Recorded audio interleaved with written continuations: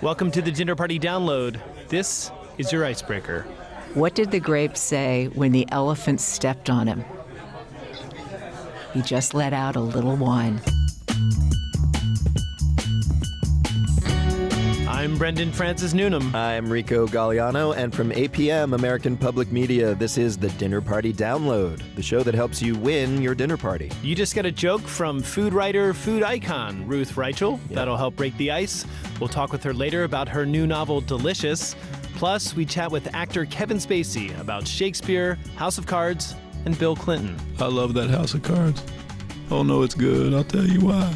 Crazy. Also coming up, we drink a bed of wildflowers. Britpop duo Elephant suggests songs that'll make you dance on a bed. And folk musician Todd Snider tells us about the time he was robbed by Tony Bennett. Never trust a crooner. They are very slick customers. But first, as at any dinner party, we start with small talk. All week long, you've been hearing these headlines. LA Clippers owner Donald Sterling is out. Disney has announced the cast of Star Wars Episode 7. An extraordinary wave of violent weather unfurling across the eastern third of the country. Now for a story you might not have heard, we are speaking with Stacey Vanek Smith. She is senior reporter at the excellent public radio business show Marketplace.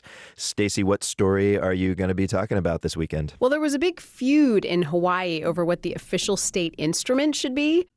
Was it like a hoedown or like sounds wonderful, actually. Yeah, it sounds like it could be a fun time. Well, yeah, it was kind of a Game of Thrones situation between the ukulele backers and the steel guitar backers. Really? Interesting. Yeah. There was a bill in the state legislature to make the ukulele Hawaii's state instrument. Because, you know, the ukulele, you think... Right, the grass skirts and Don Ho. Yeah, the flower necklaces and the Sure. ukuleles. And, you know, it's like a mellow, happy instrument. Yeah, I associate that with Hawaii. Yeah. Exactly. But apparently the steel guitar was actually invented in Hawaii. Oh. The ukulele brought over from Portugal. So where does this leave us? I mean, are they debating this in the legislature or something? Are they bringing in instruments? It's like a talent show. Yeah, the poor kid with the ukulele and the inhaler, right?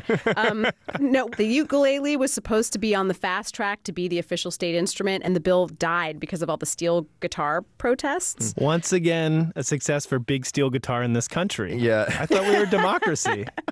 I think it was Eisenhower, said that, right? That's right, the steel guitar industrial complex. Yeah. Wow. No, I think it's true. I mean, the nice thing is, like, here in New York, there's no controversy. The taxi horn is the official state instrument. And here in LA, it's the middle finger, so there you are. Stacey Vanek Smith, thanks for the small talk. Thanks, guys. And now time for cocktails. Once again, we tell you something that happened in history, then give you a fitting drink to serve along with it. It's like history is a watering can, drizzling out booze. Not recommended for home gardens. First, the history, though. Around this time back in 1930, Pluto was officially named. And we don't mean the Disney character. Nope. Michelle Philippi tells the tale. For something we're now told isn't a planet, folks sure worked hard to discover Pluto.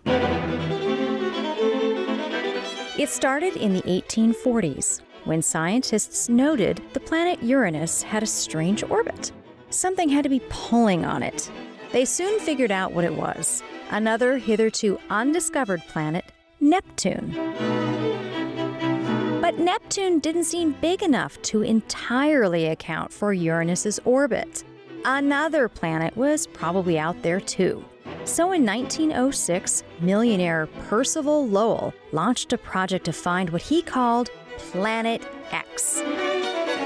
From the observatory Lowell founded in Arizona, his team searched the skies for decades. Finally, one night, 14 years after Lowell's death, astronomer Clyde Tombaugh was looking at two pictures of a star field taken weeks apart. Using what's called a blink comparator, he toggled them back and forth and saw one dim star move. Eureka! It was Planet X.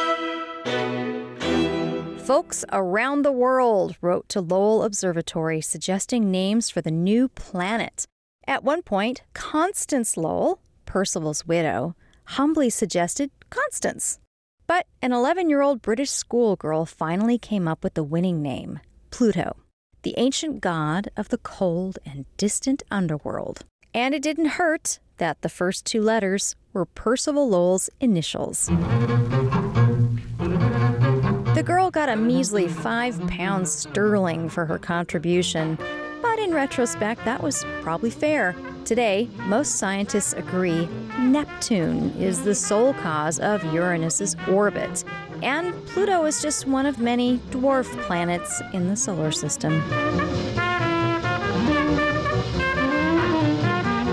So that was the history lesson. Now, for a drink to pair along with it, we are joined by Nick Williams. He is the head bartender at Tinderbox Annex in Flagstaff, Arizona, under the shadow of the Lull Observatory. Is that right, Nick? That's correct. It's about, I'd say, 3 miles at the most from the observatory. You ever get concerned that they are staring at you and what's going on in your bar? Occasionally we wonder, get that feeling on the back of your neck. So tell me what's in your drink. I wanted to do a martini, so I decided to go with a nice juniper-rich Smalls American Dry Gin. Okay. And it works well because there's juniper berries that grow naturally all over the Southwest. Oh, cool. I didn't know that. Yeah, absolutely. And I went with, to pair with it, the Ransom Dry Vermouth. And you're in a dry climate there, so... Absolutely, so it all works. So after researching the Roman god Pluto, I came upon the story that he had tricked the goddess of vegetation, Persephone, into eating his cursed pomegranate, which therefore bound her to the underworld with him for a third of the year. Man. Every year. So you're going to muddle together about 10 plump pomegranate seeds as well as rosemary to bring it all together and bring the earthy richness of the dry vermouth and the gin as well. Do your friends call you Nickopedia? No, I haven't gotten that one yet. It's pretty. You're pretty knowledgeable. So then after that, you're going to need to shake it really well, about 45 seconds. I usually tell people about until your hand starts sticking to the metal. All right. And then so you're going to strain it into the martini glass. Okay. And so it all comes together, and a lemon twist as well. I wrap the lemon twist around the rosemary as a garnish. Okay. And so it just all comes together perfectly to make this cocktail that I could definitely see Clyde Tombaugh, the guy who actually did discover Pluto in 1930, and good old Percy Lowell having together, celebrating their accomplishments, So I have a question. You've been in Flagstaff for a little bit. Have people accepted the fact that Pluto is no longer a planet? I think it's sort of an unspoken thing around here, like we still like to think of it as a planet. It may be a dwarf, but it's still a planet. Rico, Nick told me the ashes of Clyde Tombaugh, the discoverer of Pluto, of course, are on a space mission to Pluto as we speak. Are you really? Totally true. There's a spacecraft called New Horizon. It launched in 2006, and it's set to arrive in Pluto sometime next year. Amazing. And who knows what it'll be classified as at that time? Space Pebble. Dwarf Cemetery. People, our drink recipes are easy to discover. They're at our website, dinnerpartydownload.org.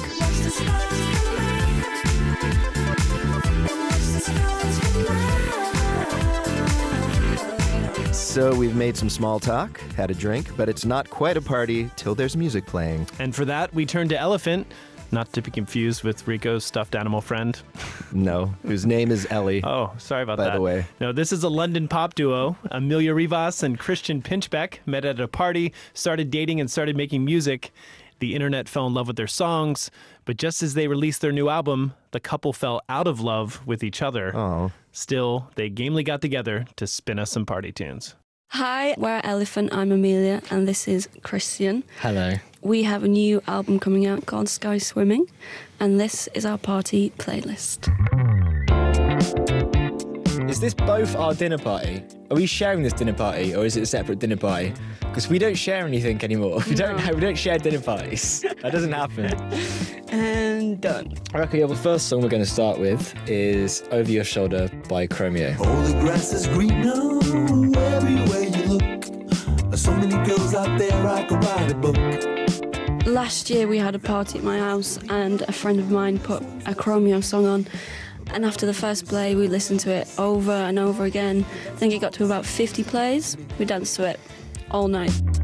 Stop looking over your shoulder, 'cause if it was up to me, I would make you feel right. Someone's going to ask you, what is this song? Because they probably haven't heard of it. You don't even need to answer, you just dance. Yeah, just dance on the bed and then it's fine. Done. The next song is from Diana Ross and it's called Tenderness.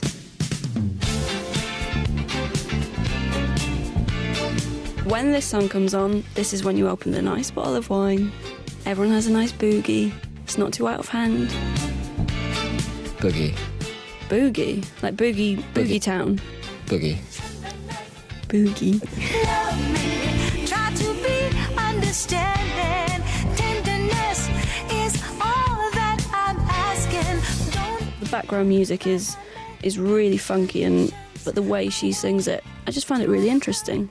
Ironically, I didn't like it on first listen, but I know exactly what you're saying about because it's very strange. It is strange. There's nothing really on point. It's going to be one of these songs where I think you've got to listen to it a few times to really get inside it. But that's why it's so clever. And Diana Ross is a babe. Such a babe. She is a babe.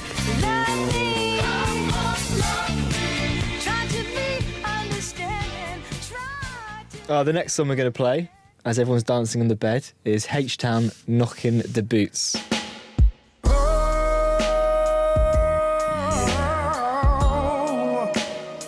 Doing this one for all the ladies. So I picked this song, but now I'm instantly regretting picking it because it's so sleazy. So now I feel like I've turned the party. There's some sort of sleaze fest as everyone's been dancing on the bed to Diana Ross. Come on and turn the lights down and let me get on it. Oh yeah. I think it was number 1 in 1993. And I guess what happened was when I was 6 years old, when I was vibing out to my Lego, this must have been on the radio. You were not listening to this at 6? No, but my mum was, and now it's inside me, and the R&B's coming out. Give me some sweet love. It is the leaving song. You put that on, and everyone's left by the end of the song. Yeah, it's a good clearing out song. Yeah, I fully support this song because I would grab my coat and leave. Bedtime. Yeah. Knocking the boots. Yeah. Some sweet love. If we were going to choose a track from our album, I think it'd probably be Sky Swimming. It's very sedative, and I found quite a few people that have listened to it getting that same kind of state, and it just kind of feels right. Yeah. It's that whole dreamy kind of in the clouds thing.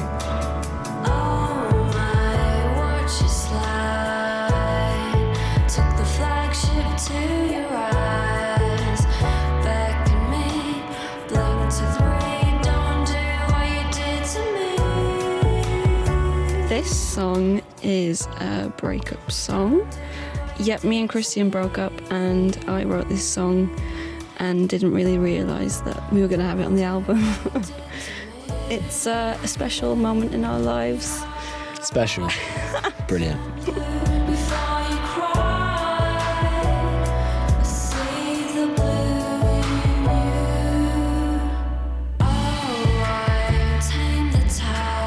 Amelia Rivas and Christian Pinchbeck of the band Elephant. Their debut album Sky Swimming came out this week. And Rico, music history is filled with former lovers who kept working together. Of course. So they shouldn't worry. There's Fleetwood Mac, ABBA. Maybe even Daft Punk. You know? Sure, they're robots. Yeah. Who knows how or even if they love? It's a question, I think. All right, folks, coming up, Kevin Spacey pulls back the curtain on Shakespeare when the Dinner Party Download continues.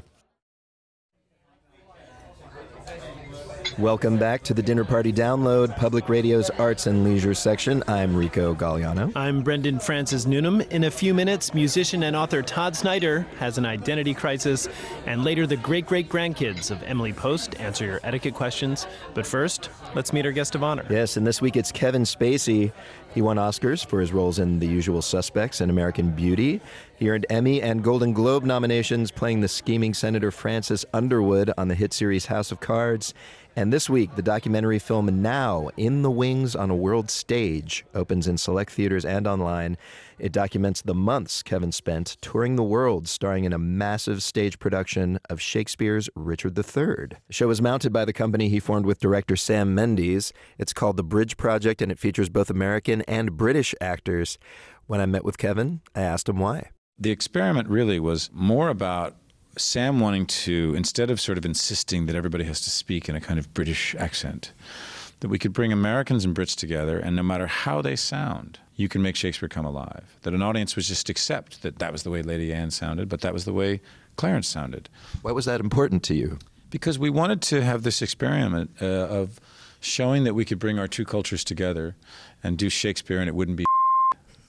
And in fact, I remember Sam was like, wouldn't that be a great review for us, though? The Bridge Project, not we thought that was a good idea. I'm going to have to bleep out the operative word of that, but I think people will get the picture. We'll get the picture. Why Richard III for this gigantic globe-trotting adventure? Well, it was really Sam's choice ultimately, although we had a lot of different plays on the table. But ultimately Sam was, I want to see you play this part. I think it's a great part for you.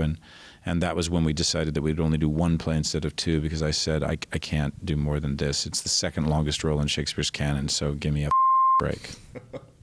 It's interesting that Sam Mendes would want you to play this particular role, because I do see a lot of similarities between it and your House of Cards role. Yeah, there's a reason for that. The original role of Francis in the book House of Cards in the original British series was entirely based on Richard III. And that is why the direct address exists in House of Cards. Right, Francis directly addresses the audience. Because although you might think that Ferris Bueller invented direct address, you're wrong. It was actually William Shakespeare. I may be Generation X, but I did know that. Sorry.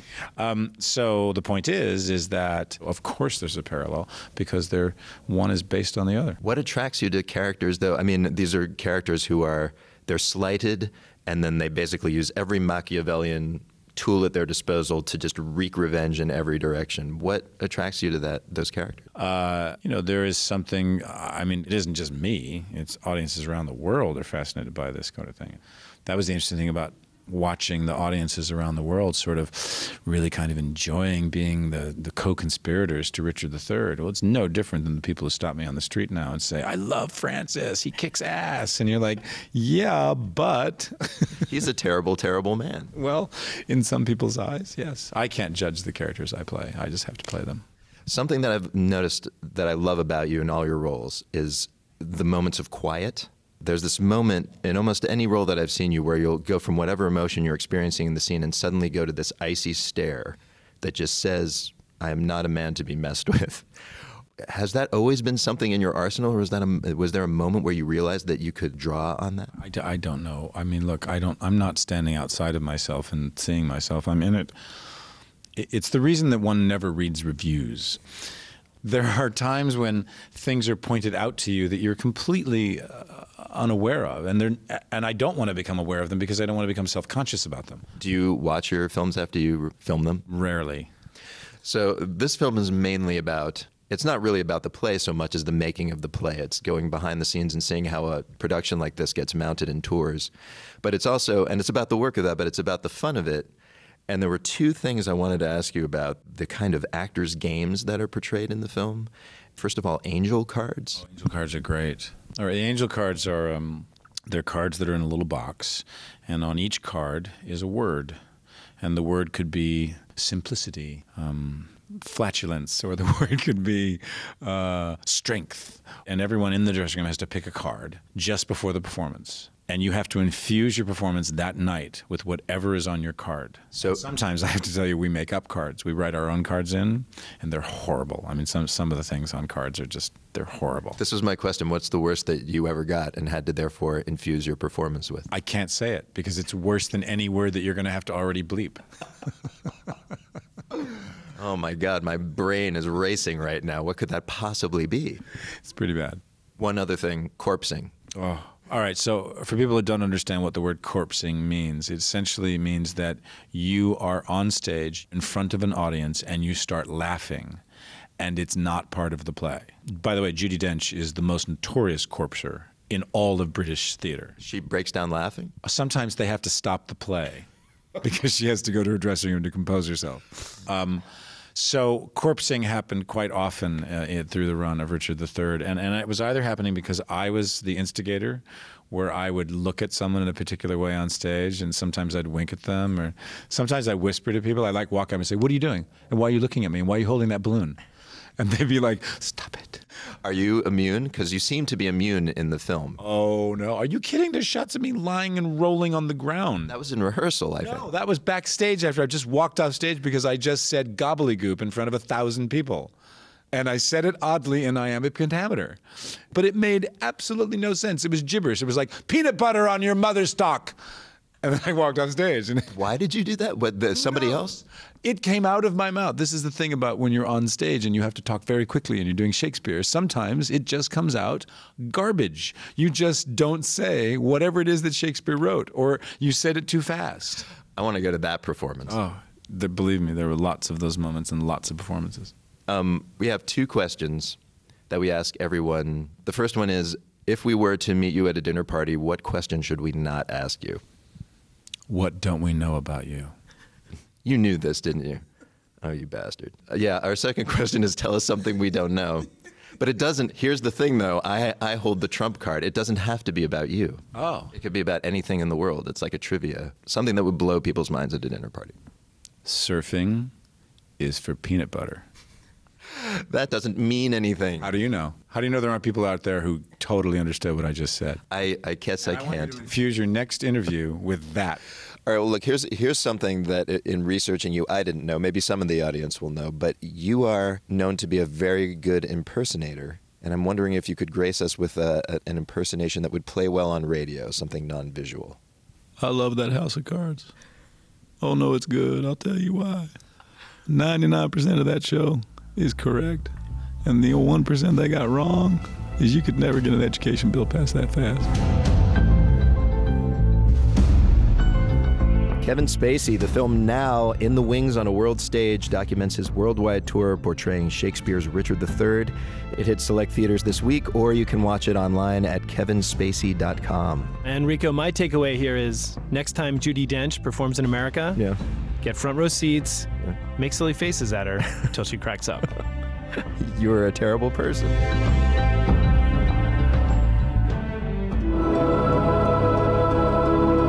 And now, time to eavesdrop.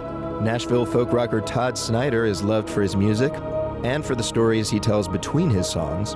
He's now compiled them into a book, and today we overhear one of his favorites. Hello, everybody. My name is Todd Snider, and I'm going to tell you a story that my friends like me to tell about the time that Tony Bennett stole $65 from me. And he knows it, too. My wife agreed to let me buy an old car. And I looked in the paper and I found a 1964 convertible Rocket 88. The very first rock and roll song by Ike Turner was called Rocket 88. V8 motor is smart and designed, black convertible top, and the gals don't mind. Sporting with me, riding all around town for joy. The car was in great shape. It's not now. These days, the top of the car won't go up. So I should say it's not actually convertible. It doesn't convert. It's I don't even know what you call that. But one of my favorite things in the world to do is wash it. So anyway, it was a beautiful day, and I was down at the car wash, power hosing the car, which I sincerely find relaxing. And right then, in that lovely moment, this guy comes walking toward me, either homeless or at least prone to, sleeping outside. In a mildly intimidating manner, he said, hey, how about you give me a couple of bucks and I help you wash your car? So I screwed up the little nerve I had, and I said, listen, man, I really find it relaxing when I do this alone. How about if I give you a couple bucks and you don't help me wash my car? And no, this guy says, no, man, I think I'm gonna help you wash your car. I don't even know if that's legal. You can't just show up and tell someone you're gonna mow their lawn. That just can't be legal. But I didn't know what to do, and I was scared, so I screwed down all the nerve that I'd screwed up and said, fine, So he picked up the brush and said, you squirt the soap water and I'll scrub. Yes, okay. You're the boss, man. And we pretty much did the whole car that way. And as we did, we started talking about places we'd been, troubles we'd had, girls we knew. Tiny bubbles. And I got to tell you that by the time we finished, not only did, I like him, but the car was clearly cleaner and better off for having been washed by two guys rather than just one. Make me feel fine. He said he'd keep an eye out for me. And then as he was about to walk off, I said, hey, man, one more thing. Honestly, when you came over here, were you gonna rob me? And he laughed and said, yeah, man. And So I laughed too, but I was panicked. And in what I guess I'd call fight or flight, I just reached out my hand and said, "What's your name, man?" You know, without even blinking, this guy says, "I'm Tony Bennett." And without blinking more than 3 or 4 times, I said, "Well, great, I'm Bing Crosby. Nice to meet you." His eyes got like wide and he started yelling, "Are you messing with me, man?" I said, "What do you mean? You started it. You told me that you were Tony Bennett." And he goes, "What do you mean? I am Tony Bennett." And he pulls out this ID, and it had his photo on it, and it said Tony Bennett. And I was like, "Oh, you got me. I'm wrong. You're right. And I'm not Bing Crosby at all." And then we hugged.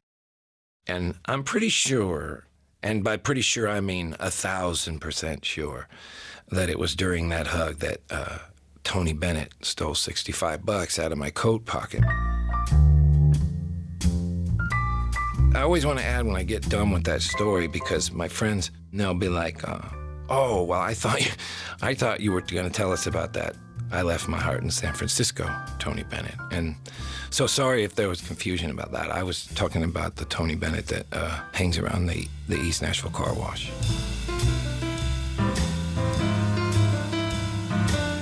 Musician Todd Snider, his new book is called I Never Met a Story I Didn't Like, Mostly True Tall Tales. And you're listening to the Dinner Party Download from Bob Hope, a.k.a. American Public Media. Although I'm rich or poor, I still feel sure. And now the main course, where we talk about the best part of any dinner party, the food. So, Rico, last week I went out to the California Poppy Reserve, which is kind of a state park dedicated to golden poppies. The California state flower. That's right. It was amazing. The poppies were in full spring bloom. The hills were covered in this lush orange carpet. It was totally life-affirming.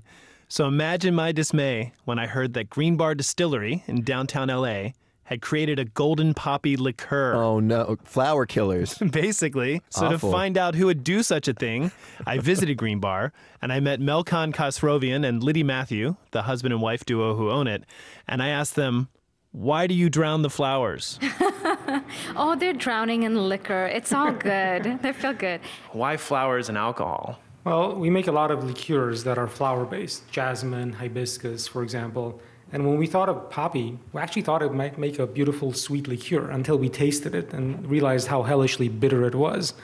And that's what led us to think about it as a different kind of product, an Amaro, a bitter liqueur. And the definition of an Amaro is like an herbal liqueur? It's generally bitter and sweet with extensive herbal notes, with some contrast like oranges or citrus. We actually in the U.S. don't have a tradition of bitter things, including bitter liqueurs. That's something from Europe and Asia. So it's kind of interesting to make an Amaro here. And this is the country that puts caramel syrup in their mochaccino. What gives you confidence that we're ready to drink bitter liqueur? I think our palates are changing. There are lots of influences from everywhere. And when we just look at our families, Melkan's side of the family is Armenian, my side of the family is Indian. We're used to a lot more different flavors. And also, don't people claim that Amaros have kind of a digestif quality, which to me always felt like code for booze hounds who want to keep drinking after dinner? That's definitely true. Which part is true? The booze hound part. and to some extent, they will give you a little bit of digestion aid.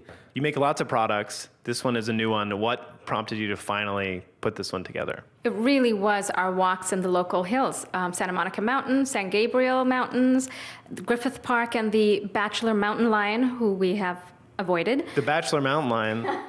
That's what we call him. He is solo, and he is mostly in the hills of Griffith Park, away from people, but still, I always think I'm going to see him. Oh, my goodness. He needs a girlfriend. So along with the Bachelor Mountain Lion, Melkan and I, while we're hiking, we would pick all these aromatics, especially at springtime, when it's just getting warm and the sunny side of the hills would have California poppies.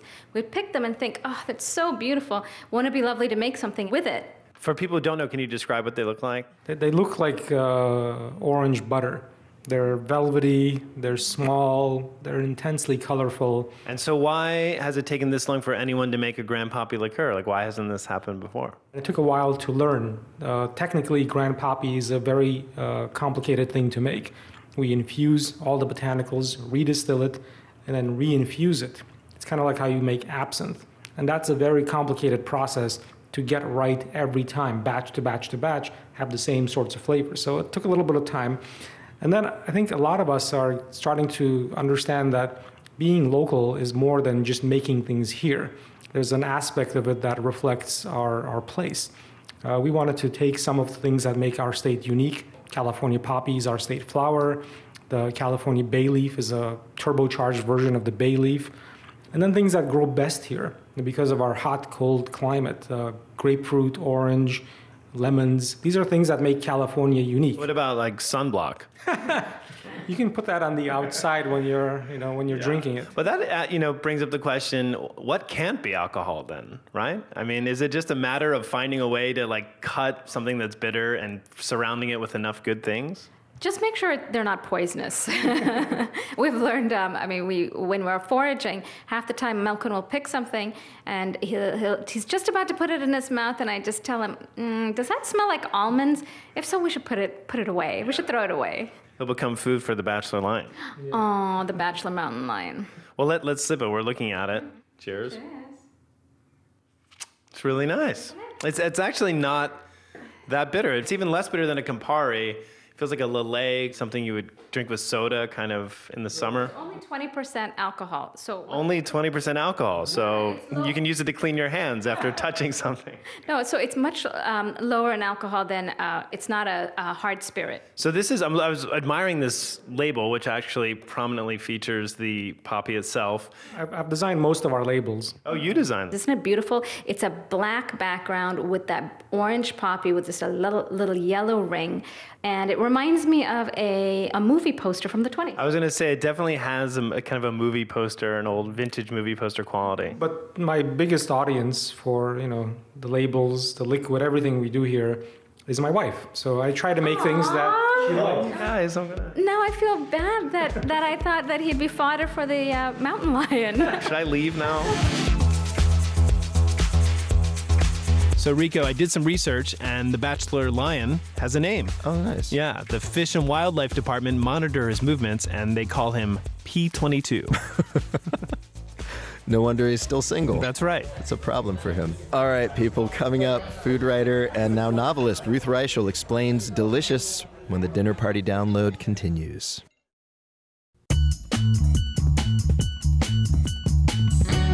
Welcome back to the Dinner Party Download, the show that gives you an edge in your weekend conversations. I'm Brendan Francis Newnham. I'm Rico Galliano. Coming up, celebrated food writer Ruth Reichl imagines a conversation with celebrated food writer James Beard. But first, it's time for our weekly etiquette lesson. Yes, each week you send in your questions about how to behave, and here to answer them this week are our unimpeachable etiquette experts, Lizzie Post and Daniel Post-Senning. Yay. They are the great-great-grandchildren of Emily Post and join us once a month to tackle your most trying dilemmas. They co-authored Emily Post Etiquette, the 18th edition, and Lizzie, Dan, welcome. Thank you. As always, it's great to be with you. Thanks for coming. We were talking before you arrived this time. Where do you guys turn when you have questions? Yeah. Like we come to you to really kind of settle big etiquette dilemmas. Who do you look to when you're stumped? I definitely say we look to each other, which sounds really cheesy, but we do. I often start off the day by crashing on Dan's couch and just venting my dilemmas. And then you can't trust each other, can you? You're like family members. You might have, ulterior motives for giving advice. No, what's funny is that I'll go to him for advice and then I'll tell him the advice was wrong. That's wrong? You lead her astray, Dan? So true. Oh, no. Oh, there you go. So a dialectic. All right. But to give a due props, Dan Savage, a great advice giver, and I really appreciate his approach and his style. All right, well, let's ask you some of our listener questions, and if they don't like your answers, they can always turn to Dan. Here's something from Alexis in Chicago, Illinois. I love this question. Alexis writes, I was taught to walk on the right side of the sidewalk and to stand on the right side of an escalator so others could pass on the left. What do I do when encountering louts who don't know these rules of social order and insist on walking or standing wherever they please, creating disorder? Amen, Alexis. New Yorkers would be so happy with this question. I hear a lot from my New York friends about walking etiquette. It's time we had a book that dealt with sidewalk etiquette. I often think about throwing people off the escalator. Honestly, it's unbelievable. You can't drive like this. The left lane's the passing lane. How do you deal with it when you encounter it in everyday life? Excuse me, pardon me. Magic words are magic. You need to get by. Excuse me, pardon me, on your left, the classic bike path. salute. But unfortunately, that puts the onus on us instead of the jerk who's standing in our way. Well, there's always going to be jerks. They're unaware of it. You're not. The truth is, Alexis, is that you're not going to change someone, and you're definitely not going to change someone you don't know. So just be patient and realize that I am so happy that you are out there in the world, because you will make it better for the rest of us. With the improper advice, which is every once in a while, particularly when that group of teenagers is walking 5 across down the sidewalk towards you, instead of stepping out of the way, maybe just let them think for a minute, is that person going to walk into me? Is it really appropriate for us to walk 3, 4 across on the sidewalk? I like that Like answer. a bowling ball towards pins. Hold your ground. What I add to the excuse me part of me, and I find this does work, is you give a reason. So you're like, I'm late for work. I found that people are a little calmer because they're like, oh, I can relate to someone having to be somewhere, because then we're all in it together. The man's oppressing you.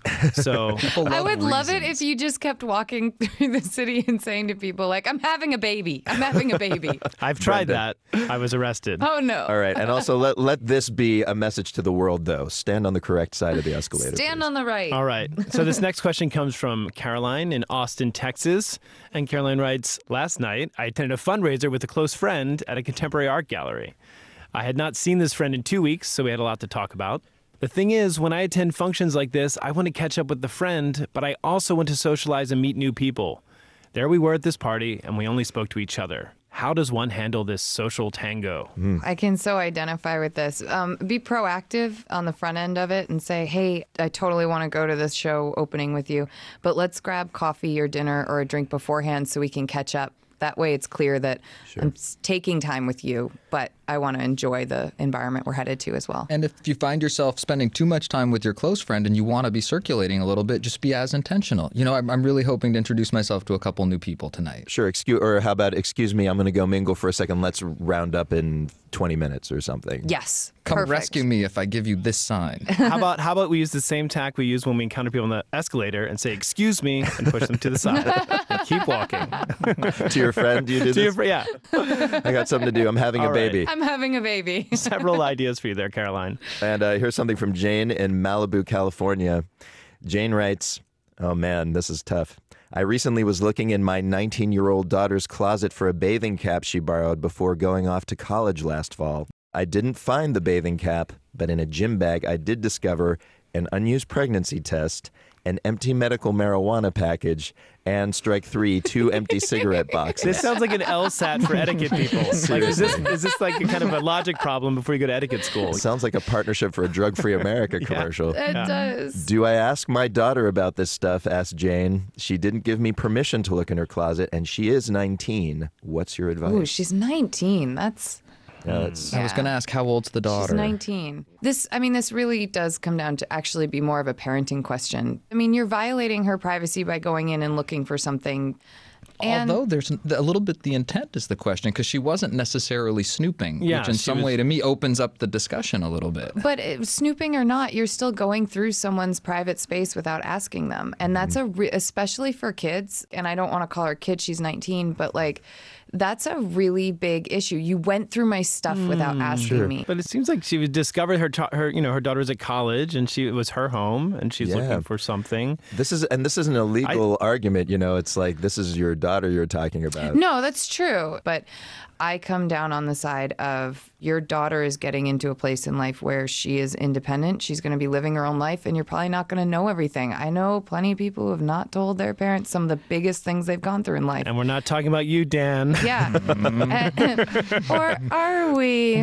What was that? Car accident number 4? Oh, no, I'm yikes. I'm just kidding. I want your parents to listen, but I also don't want them to. By the way, Dan's holding up 7 fingers going, there were 7 car accidents. All right, but this is kind of serious stuff. Is there some basic takeaway we can give Jane here? Just having difficult conversations is really tricky. So having them well is an important part of the process. Ask permission to have the conversation if you're going to have it. Approach it with some tact and some care. And if you're not going to have the conversation, be sure it's something that you can live with, that you're not holding a grudge or harboring a grievance that's going to really disrupt or affect the relationship in a negative way. All right. Boom. Now that is some wisdom for you, ladies and gentlemen. Lizzie and Dan, thank you so much for telling our audience how to behave. Thanks so much for having us. Thanks, guys. It's a pleasure to be with you. Lizzie Post and Daniel Post Senning. They are the co-authors of Emily Post's Etiquette, the 18th edition. And man, Rico, we covered some good ground today. Yep. Left lane dawdlers, snooping moms. We did run the gamut. Yeah. Which just goes to show, ladies and gentlemen, there's no etiquette dilemma we won't tackle. That's right. Either with the help of experts or celebrities pretending to be experts. Send us your questions by heading to dinnerpartydownload.org and clicking contact.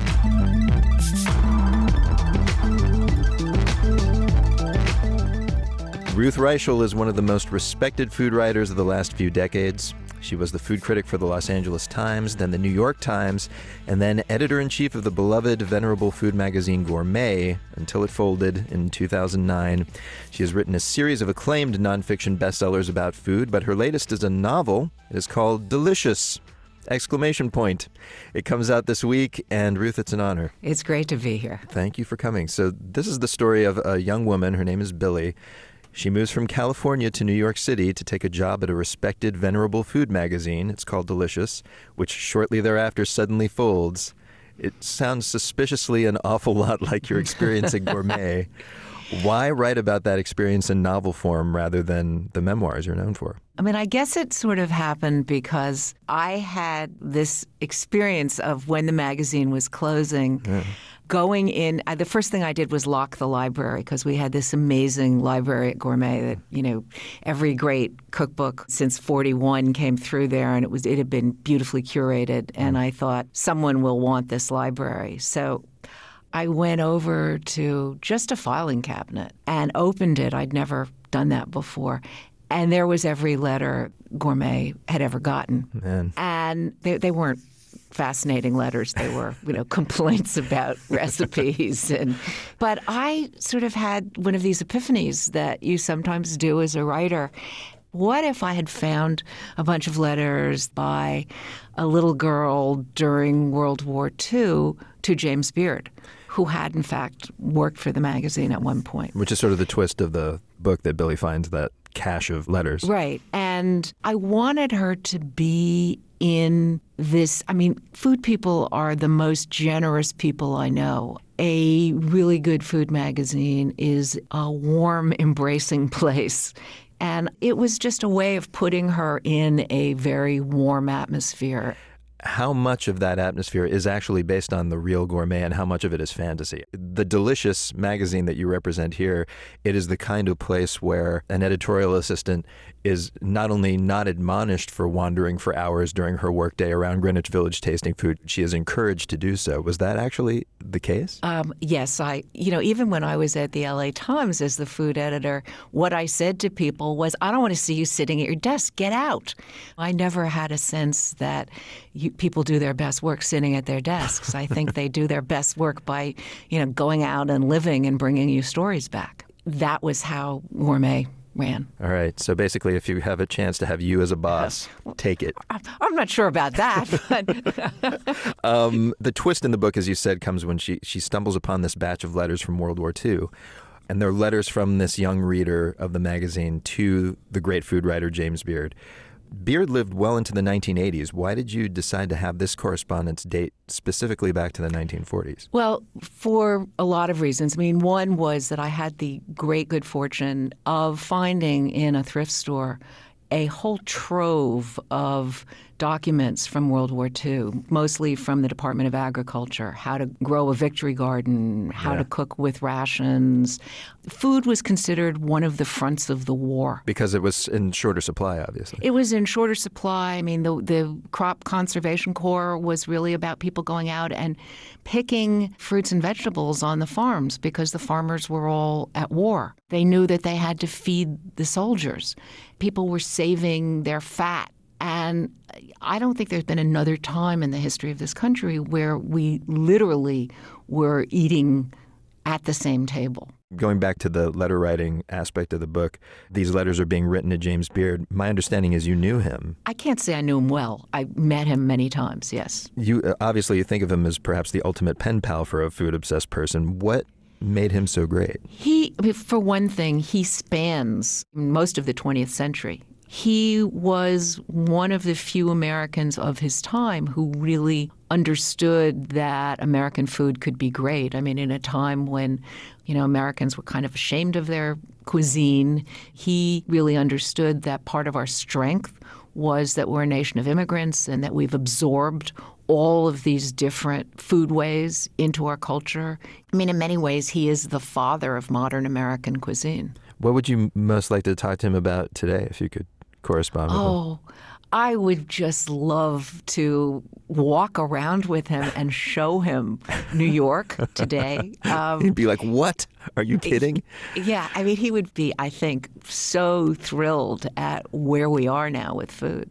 I never thought that I would see a time when food became part of popular culture, when people would think of eating, going to restaurants as interesting as going to movies, going to theater, that it would become something educated people were really interested in. You were talking about the 1940s, this time when, as you say, Americans all ate from the same table. They all had to chip in to grow and cook food for everyone.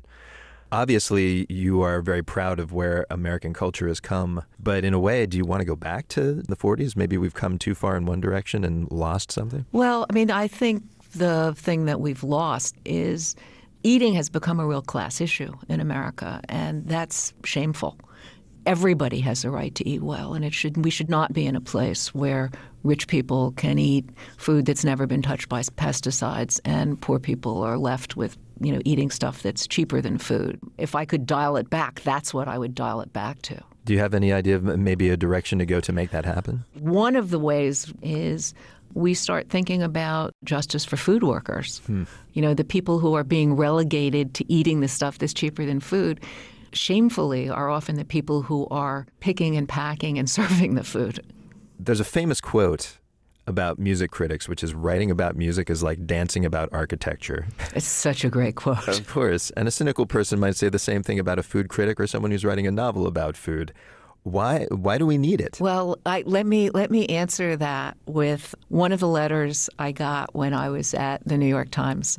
I got a letter from a man who said, I wish you would write more often about steakhouses. I had a quadruple bypass, and I am no longer allowed to eat red meat, and the only time I ever get to taste it is when you write about it. Wow. So basically, people are living vicariously through you to an extent. Well, I mean, as a restaurant critic, one of the things that I always thought was most of the people who read this review are never actually going to go to these restaurants. And one of my jobs is to put them in the seat across from me and have them taste what I'm tasting.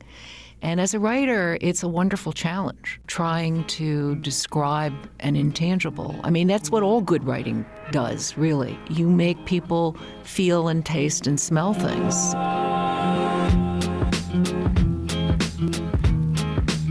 Ruth Reichl, her new novel is called Delicious. And Brendan, since leaving Gourmet, Ruth has said she does a lot more home cooking. Mm-hmm. And here's a tip she gave me. When making chicken stock, use what are called stewing hens. Okay. These are hens that no longer lay eggs. They're too old to use for meat, but they're great for stock. See, who says you lose your usefulness when you retire? Oh, my word. The chicken AARP, I'm sure, endorses stewing. And folks, that is the Dinner Party download for this week. Next week, tune in to hear etiquette tips from Mark Maron. Till then, keep up with us on Twitter. We are Dinner Party DNLD. Our gratitude to our staff could not be contained in a tweet that we could tweet on our Twitter. Great work this week from associate producer Jackson Musker, digital production assistant Brittany Martin, interns James Delahousie and Esther Mania, engineers Charlton Thorpe and Jeff Peters, and executive producer Peter Clowney. And now, before we leave you, here's One for the Road, a song to play on your way to or departing from this week's dinner parties. On May 20th, Minnesota's Haley Bonner releases her 5th album, Last War.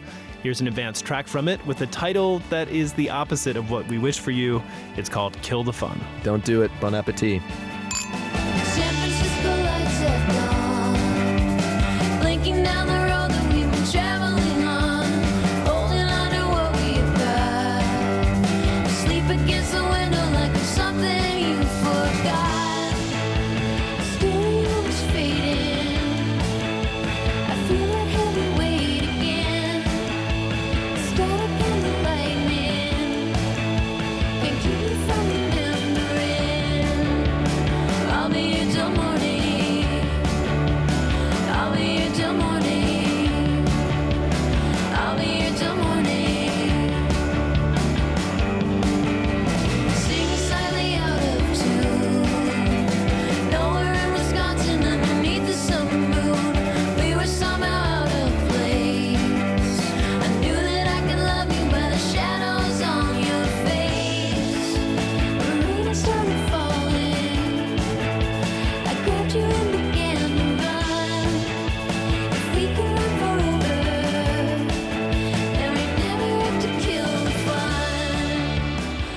That's the Dinner Party Download. I'm Rico Galliano. I'm Brendan Francis Newnham, and Rico, we gotta have a serious talk. Okay, what? I was looking through your closet, and I found a gym bag with an old Us Weekly, a pair of dad jeans, and a jar of trans fats. I can explain. Wait, why were you looking through my closets? That's where I keep my counterfeit money.